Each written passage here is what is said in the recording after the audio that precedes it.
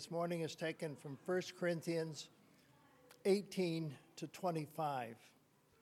Christ, the wisdom and the power of God. For the word of the cross is folly to those who are perishing, but those who are being saved, it is the power of God. For it is written, I will destroy the wisdom of the wise, and the discernment of the discerning I will thwart.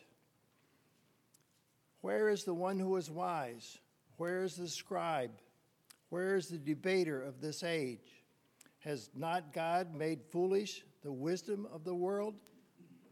For since in the wisdom of God, the world did not know God through wisdom, it pleased God through folly of what we preach to those who believe.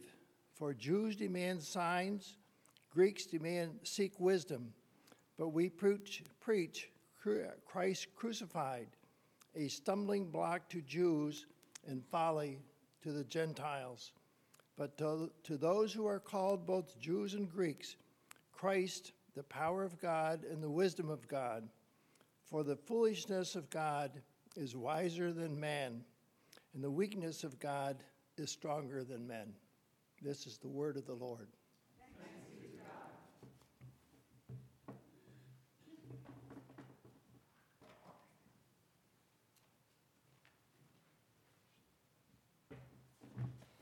Right. Good morning. Like they said, my name is Bill Cliff. This will be my third time actually preaching here.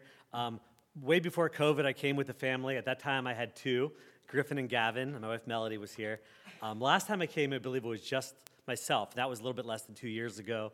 I came and got to preach here. It was a good experience doing that. And since that time, like I said, we had one other little one. And so thinking about that, went from two boys. We have an SUV in the back. We had a second row, and so it was perfect for the two boys. Then we had our little guy Grayson, and it was fine for a little while. Two kind of small guys, all in car seats. And now a couple months ago, we started like doing a booster seat. Now the second one wants a booster seat just because the older one has it. And so we got to the point where we just weren't fitting in our SUV anymore. Our Mazda CX-5 wasn't doing the trick. So we knew we needed to upgrade to a third row. And so about 2 weeks ago, Melody and I were talking. We're like, it's time to start the search. Let's get this rolling. And so I did all the research I could. We loved the way our Mazda felt so much that we just got the next upgrade up, went from the CX-5 to the CX-9. So we started looking for it. I found some good prices. I kind of got a ballpark of what the range should be. Has anyone ever done that before? Like did all the research for the car and you kind of find a range what you're comfortable with? That's what we did. We wanted a 2-year-old car with, 30,000 miles or under for a certain price. And so I came in there very confident in my abilities. I walked in there, I was like, I know exactly what I want. I'm tough. So I walked in there to the Mazda dealership. I told them what I wanted.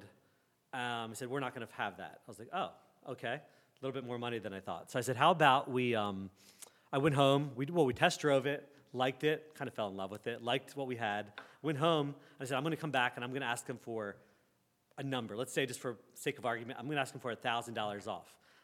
So I walked in there, told them what I wanted, and their answer was no. I was like, oh, okay. Just a little tougher than it was about 6 years ago. It's a different ball game now. So I went in there, did all the research, and they were pretty matter of fact. They weren't just trying to rip me off. They're saying that's not a range we're going to get to. So in my mind, I said, okay. So if they give me a little bit off, I'm going to go for it. So they gave me $200 off the price I asked for. I was like, deal. Let's do it. I'll get them later with my trade-in. So I went there with my Ford Focus that I bought brand new off the lot in Pottstown. I drove it off there with 0 miles on it. As of a couple days ago, I had 203,000 miles on it. So I drove it a lot. So I walked in there. I'm like, I'm going to ask for a certain number for this car. I went in there and said, I want $1,500 for this car with 203,000 miles on it. I walked in there, and they looked at it, and they came back and said, no, we're not going to do that. It was, first of all, I had 203,000 miles on it. They were persuasive. 203,000 miles, had coffee stains all over the ceiling. I don't even remember that, but the boys did it at some point. So we had all kinds of things going on with it. And so I went for it. Again, I was like, okay, deal. We got it. They gave me a little bit of money for it, and I took it. And so I felt pretty good of myself. They let me save face by giving me a little off the car, giving me a little bit for my car. So I felt like I didn't get exactly what I wanted for my research, but I did okay. And then I don't know if anyone remembers this, when you get a car, it's the warranty conversation. Has anyone ever had the extended warranty conversation? Okay. I walked in there, though, very tough. I was like, there's no way he's going to get me to budge on this. We have the price, we have the car, we settled on everything. He was so persuasive, guys, so persuasive. I mean, he had a lot, and it was good stuff. Things that we need, like the upholstery of my car, the nice wax on the outside. If anything breaks, they're going to fix it for you. But I went in there with the price, and I tried to hold my ground. And by the end of the conversation, and a very great man who was giving me some great deals, I sat down and I said, that's a really good deal. Let me call my wife. And so I called Melody, and she talked me off the ledge. I was able to stand strong and say, I couldn't tell him no. I said, can I call you back later? And so I was able to let him know that I can't do it now. But just the persuasiveness, the persuasiveness and words that he used, and he just understood my situation. He kind of, I think, understood where I was coming from. I think he figured out that I wasn't as tough as I thought I was walking into the conversation. And he said the right things, and he was able to use what he knew about me and what he could offer me to give me a really good deal. Good thing I had my wife to help me with it, but it was persuasive. It was very persuasive, and his words most of it was true. The only untrue thing about it was I said at the beginning I didn't want to do it. And he almost had me right where he wanted me to be. Thank you, Melody, for helping me through that. I appreciate it. This morning in the passage we're in, thinking about the passage, in the city of Corinth and the Roman influence that Rome had on Corinth, we are in a situation where people celebrated persuasiveness. Someone's ability to be able to persuade someone and get an answer that they wanted, being able to, I'm not going to say even manipulate, take an audience, the orator could go up there and present his material and have everybody starting in one spot but believing something else when they left. And that is the world that we find the Corinthian people living in.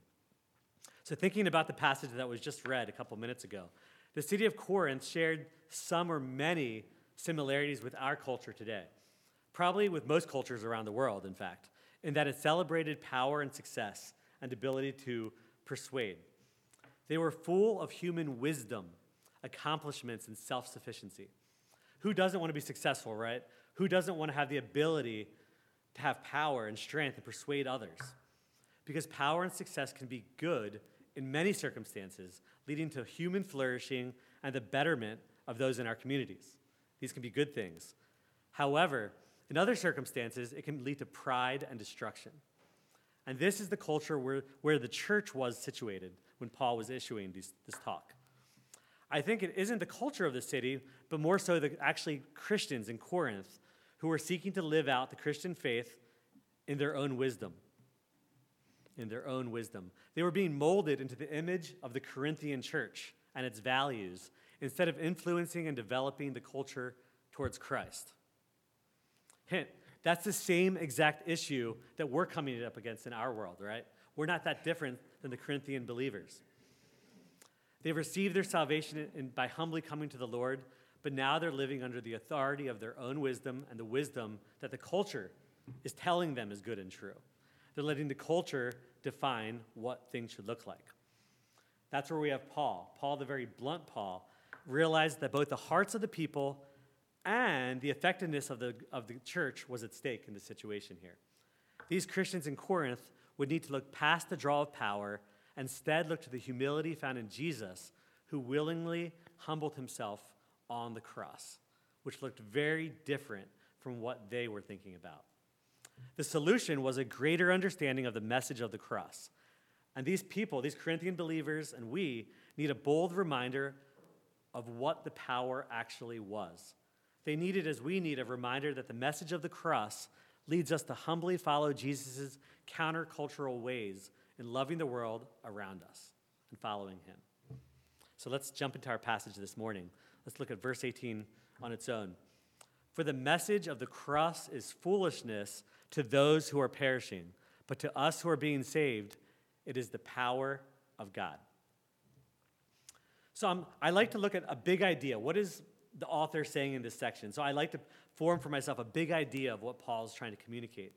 and one that I see running throughout this passage is, at first glance, the wisdom of the world may seem to lead towards everything that you want, but in the end, it leads to frustration, discontentment, and death. On the other hand, the wisdom of God on the cross, however, may appear foolish, but it actually is the saving power of God in Christ that leads to real life. And let's kind of look at how Paul's going to unpack this message here, starting in verse 18. So we see here that Paul was confronting the Corinthian church because they were uncritically accepting the values and practices of the Corinthian culture around them. That makes sense, right? They're uncritically accepting it, meaning they were just in it. They were fish in the fishbowl. I'm sure many of those people couldn't even recognize how the outside culture was actually infiltrating the church culture in them, and they didn't even see it. That's hard to do, right? When we're fish in the fishbowl, we really don't know that we're fish in the fishbowl. And so that's why the beautiful thing is that God gave us human beings minds to critically think through things. So we're able to use our minds that we have to critically look at the values and things of our culture and look and sift it to the values of God's word and say, is this true? Is this right? Is this what the Lord would have for us? And the problem was that the Corinthians might have valued their intellect and power, but they weren't valuing their ability to critically think through the culture and how it was affecting them around them. Paul wants to remind them that the most important value that came was from Jesus on the cross. It seems so countercultural to everything they were hearing.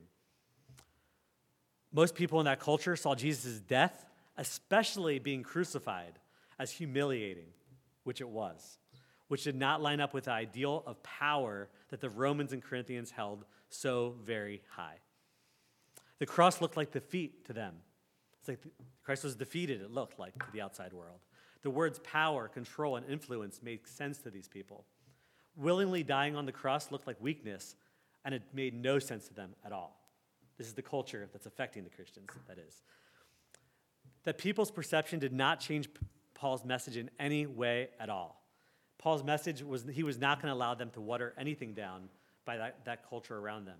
Notice here that Paul, you might think that he's going to come and talk about the resurrection and the defeat that God had over death, but not yet. That's not what he wants to say yet. Notice here that Paul did not say the message of the resurrection as if it might balance out our opinion or something, right? Even though the resurrection is vital to fully understanding our salvation in Christ, he is going to focus on the death, not only just the death, but death on a cross by crucifixion. He's purposefully talking about Jesus' brutal and humiliating death on the cross. He's bringing this seemingly weak act to the front of the conversation, and Paul's not scared to do it. Paul's not going to just use the wisdom of the culture to try to weaken the argument. He's going right for it. He's going to talk about the cross. David Garland in the Pillar Commentary said this: Paul did not sweep the crucifixion under the carpet as an unfortunate episode remedied by the glories of the resurrection. He does not say that he preached the resurrected Christ, but the crucified Christ.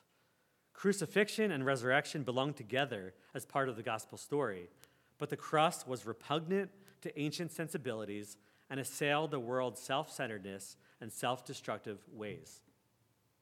That's powerful. People must have thought, surely Jesus was not aware of the negative perception that his death on a Roman cross would bring him and his people, right? Like, he must have just not thought through this all the way, thinking how bad this would look for us. This was not good PR for Jesus or the church in any way. The cross was foolishness to these people, to the culture around them, whom Paul refers to as perishing, and elsewhere Paul would talk about them as being dead in sin. It just didn't make sense, this death, to the average onlooker. It looked foolish. And for those in the church who already believe, these are the Corinthian believers that Paul is primarily talking to right now. Of course, he has the outside Corinthian audience around him that don't know Christ, but he's primarily talking to the believers here, the believers. They had it. It's not that they stopped believing. It's that there was a temptation and challenge to continue living in the wisdom of the world rather than following the wisdom of Christ on the cross. They wanted to give up the power of the resurrection and the power of the cross because it was much easier in this culture that looked down on them and looked down on the weakness of the cross to try to blend in a little bit more. And blending in is a difficult temptation, I think, for all of us at different times in our lives. There's moments when we feel strong and we're ready to stand for Jesus no matter what. But there's other moments where it's just easier to blend in. And maybe we're not denying what we have in Christ, but we might soften the message a little bit, just so it doesn't sound so foolish to the onlooking world or weak. Like I said, it didn't mean that they stopped believing. These Corinthians, I don't know their hearts. I don't know the situation. I think Paul knew them a little better than we did. But I should suspect they didn't stop believing in Jesus. It was just that temptation to weaken the message of the gospel. But Paul makes it clear that the message of the cross, along with all of its suffering, is actually the power of God. It is the cross that defeated sin. And so why is there such a disparity in reactions? Well, the next verse was going to give us some clues to that. In verse 19, I'm going to read it again. For it is written, I will destroy the wisdom of the wise, the intelligence of the intelligent I will frustrate. So Paul here is quoting an Old Testament passage. He's quoting Isaiah chapter 29, verse 14.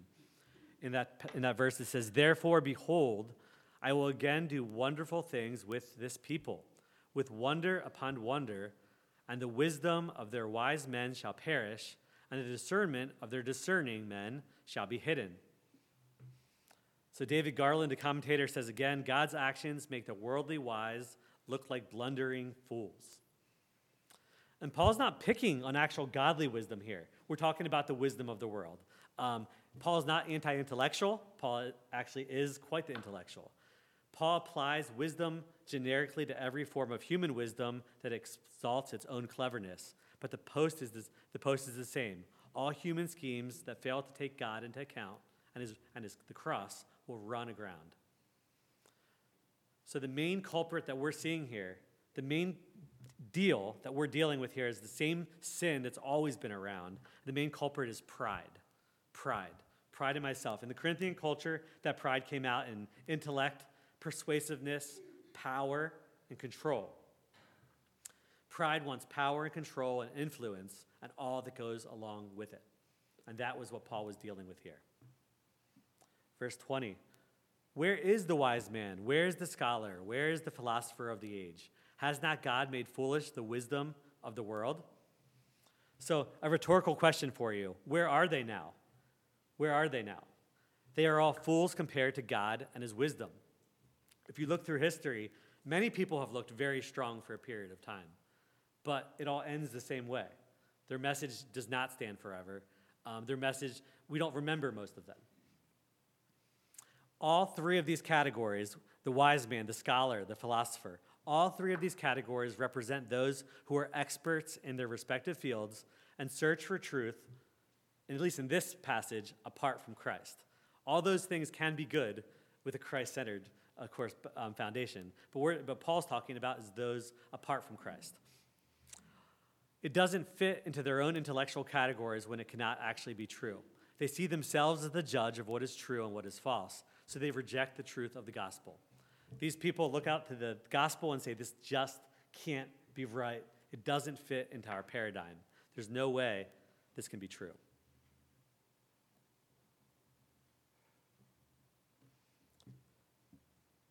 Second here.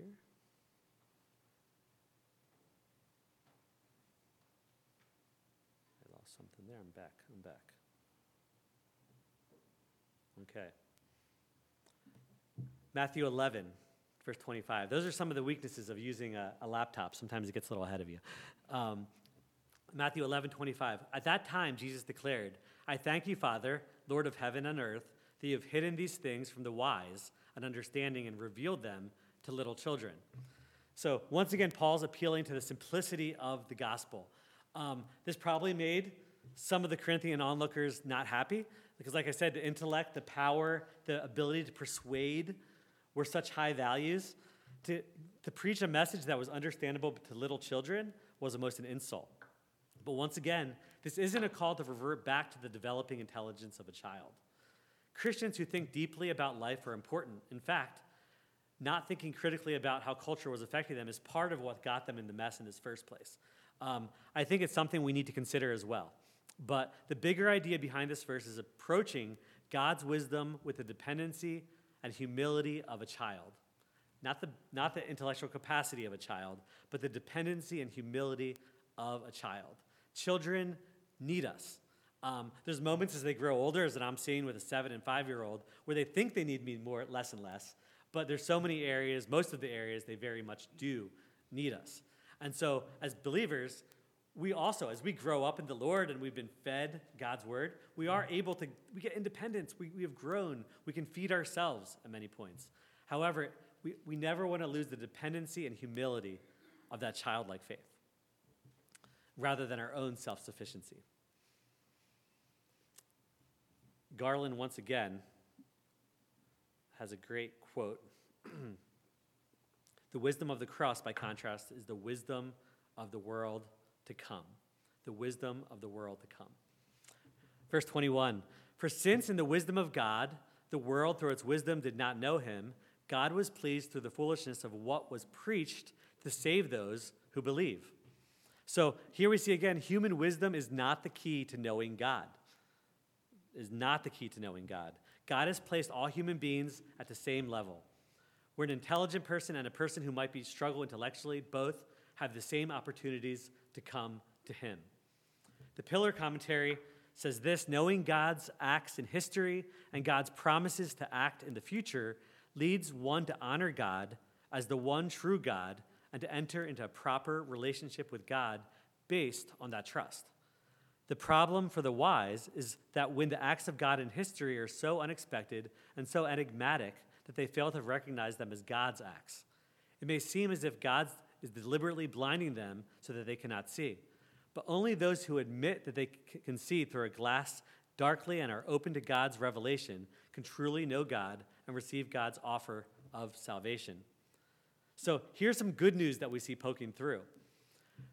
This is for the person preaching and proclaiming the word, and this includes those who regularly teach it, including those who share our faith with those around us. The effectiveness and spiritual fruit of God's word is not dependent on the eloquence of the teacher. That is great news for us. We have God's word, and we can struggle through God's word, sharing it with other people, but it's not dependent on how eloquent our speech is. We are simply passing on a message, not repackaging God's words to make it more attractive. Sometimes that's a little bit of the temptation, is to repackage it to make it look more attractive to the world around us. But the key here, we do want to be more eloquent as we learn it and get more confident. However, we do not need to repackage the gospel. God's word does not need a rebranding. We need to hear it the way it is. It's offensive, the cross, but that is where the power of the gospel lies. And in that case, God gets all the credit. So think back for a minute. The church in Corinth was struggling because the culture around them valued things that were different than what God valued. Sure, God values using our intellect, but these people wanted to use their intellect and their persuasiveness to influence others for their own glory. And in this case, the church in Corinth would have wanted to use their persuasiveness to get people to understand, but then they would have gotten some of the glory. But in this case, when God does the persuading, when the Holy Spirit does the prompting, when the Holy Spirit does the work, God gets all the credit. And that wasn't interesting to the people that were listening. It wasn't interesting. And early on, because God, through using Paul and the inspired word through him, knew that the Corinthian people needed to be poked and prodded where it hurt the most. They needed to understand that anything that they accomplished was going to be by the power of the gospel and what Jesus did in the crucifixion and resurrection of Jesus. Verses 22 and 23. Jews demanded miraculous signs, and Greeks looked for wisdom. But we preach Christ crucified, a stumbling block to Jews and foolishness to Gentiles. In this case, the Jews were looking for a miraculous deliverance that looked different than Jesus, and the Greeks were looking for wisdom that they did not perceive in Jesus.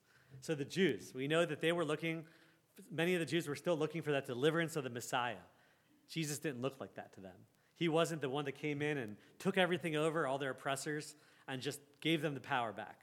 Well, to them, that didn't look like the Messiah. To the Gentiles, they were looking for an intellectual wisdom that made them elite and above other people. The gospel didn't give them that either. So in this case, the Jews and the Gentiles, nobody got what they're looking for. God, in his infinite wisdom, chose plan C. He had a different, much wiser way through the cross and the resurrection to give people power and to bring us to real life and true life through him, through Jesus. The actual message that Paul preached looked very different from what the Jews and Greeks were looking for, Christ crucified. Jesus' crucifixion was the God-ordained path for salvation, and it didn't check the boxes that people wanted in their Savior. Jesus was the Savior they needed, but it wasn't the Savior they're looking for that would give them what they thought they needed. Verse 24, but to those whom God has called, both Jews and Greeks, Christ the power of God and the wisdom of God. And here's we kind of land the plane on this passage. The message of the cross sends some running the other way, and the message of the cross draws some to salvation. So some people are going to hear it. When we deliver it, when people hear what it's all about to follow Jesus and the suffering that Christ went through and the resurrection and the suffering that we partake in as well as believers, they've run the opposite direction. That does not sound like what they want. And some, through the Holy Spirit, it draws us to God, knowing that he is where true life and joy is found. We know that happiness and joy and true life is found in him. There's nothing better than life in Christ. But the two people are drawn in different ways to the same message. So what's the difference? God's calling is the difference. God calls both Jews and Greeks through Jesus, who is the power of God and the wisdom of God. The Holy Spirit does the calling. Verse 25, for the foolishness of God is wiser than man's wisdom. We know that God, there's no foolishness in God, but that's using hyperbole. The foolishness of God is better than man's best wisdom, and the weakness of God is stronger than man's strength. What a comparison. God's foolishness is wiser than man's wisdom. God's weakness is stronger. Of course, God has no foolishness or no weakness at all found in him in any way, but the point is clear. Just because man's wisdom does not comprehend the wisdom of God doesn't change whether it's true or not, right? The truth of who God is isn't changed by how well the world can accept it and comprehend it. That's not the way it goes. God is the all-wise and all-powerful one who is sovereign over all things, and he has ordained that Christ's death and resurrection will be part of the path of our salvation, the path. God knew that our wisdom could never save ourselves. He saw the big picture, and out of love, he chose to look foolish. When he was actually the embodiment of wisdom, he chose to look foolish, or at least appear that way, because he wanted to have a relationship with the very people who are far from him. So he put himself to that level and to that level of below him, just so that we could have a relationship with him and have that ability for the church to be an influence to the world. And for that, we praise the Lord, for that he would do that for us out of his love and care for us. And so as we think back to that big idea, looking at this whole passage, and especially the context of the power and persuasiveness that the Corinthian church was kind of living under here in the Corinthian culture, we hear this. At first glance, the wisdom of the world may seem to lead towards everything that you want, but in the end, it leads to frustration, discontentment, and death. The wisdom of God in the cross, however, may appear foolish, but is actually the saving power of God in Christ that leads to real and true life. So the culture that we live in the middle of does affect us, right? Do we agree with that? It does affect us. We live in the culture, and God placed us there. That's why he gave us the Holy Spirit. That's why he gave you a church and other fellow Christians to gather with, to encourage each other and spur each other along, because he knew that it's not easy. It's not easy to live in the world that doesn't love him. That's what we do. It's the air that we breathe is the culture.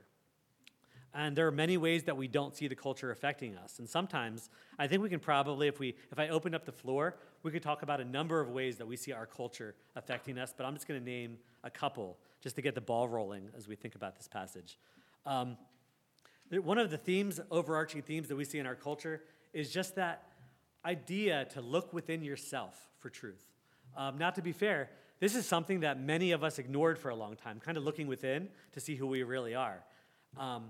And it can be a good thing, but it can also lead to some problems because when we don't look within. we didn't look within ourselves to seek to understand how God made us. And so some of us just kind of like just went forward and just became like everybody else in front of us. So it is a good idea to think and give some critical thinking skills to your own life and who you are, how God made you, how he gifted you, how you can serve the world. But the problem comes when we look within ourselves to find all our purpose. And I think that's a major theme in the world that we see, is the real truth is found within. Look within yourself to find what really matters. Your truth, whatever truth you think you have, is the real truth. It's denying absolute truth and what God has given us. But when we look within to find purpose without God, we're left empty, right? It could be a good thing to look within yourself, to learn more about who you are.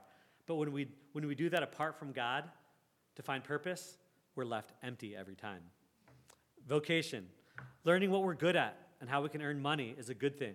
We can pay our bills, we can save, we can be generous, buy some things we like, and build up the church with money, right? But when money and working, our vocation, and working our way up the vocational ladder becomes everything, and we find our purpose in that, we're left empty. So many things of the world, so many things that culture tells us is the thing. Fitness and nutrition, a good thing, right? We want to use these temples that God gave us, these bodies, to be strong and do whatever we can to fuel it the right way, exercise our bodies, do what we can. But when it becomes everything, when that becomes our salvation, we're left empty, because that is not the gospel. That is not the gospel. Another thing that I notice is influence. Many people desire the power to influence others. Hence, we have a culture of influencers, right? But what are we influencing them to? Are we influencing them to ourselves, to become like us? Because if we aren't pointing people to Jesus, if our lives aren't gospel-centered, we're left empty again. All these things that have the appearance of good, and we can probably borrow some of these things, and they can be good. But when we take God out of the equation, when we don't point towards a gospel-centered life based on what God gave Jesus to do on the cross for us, we're left empty. So a couple of thoughts, a couple of kickstarts at how else we can think about it. First, I think we need to think critically about the influence that the culture has on us. Let's engage with the world around us. Let's enjoy God's good gifts, but let's also be aware of the pitfalls and aware of our tendency to pridefully make it all about us rather than God.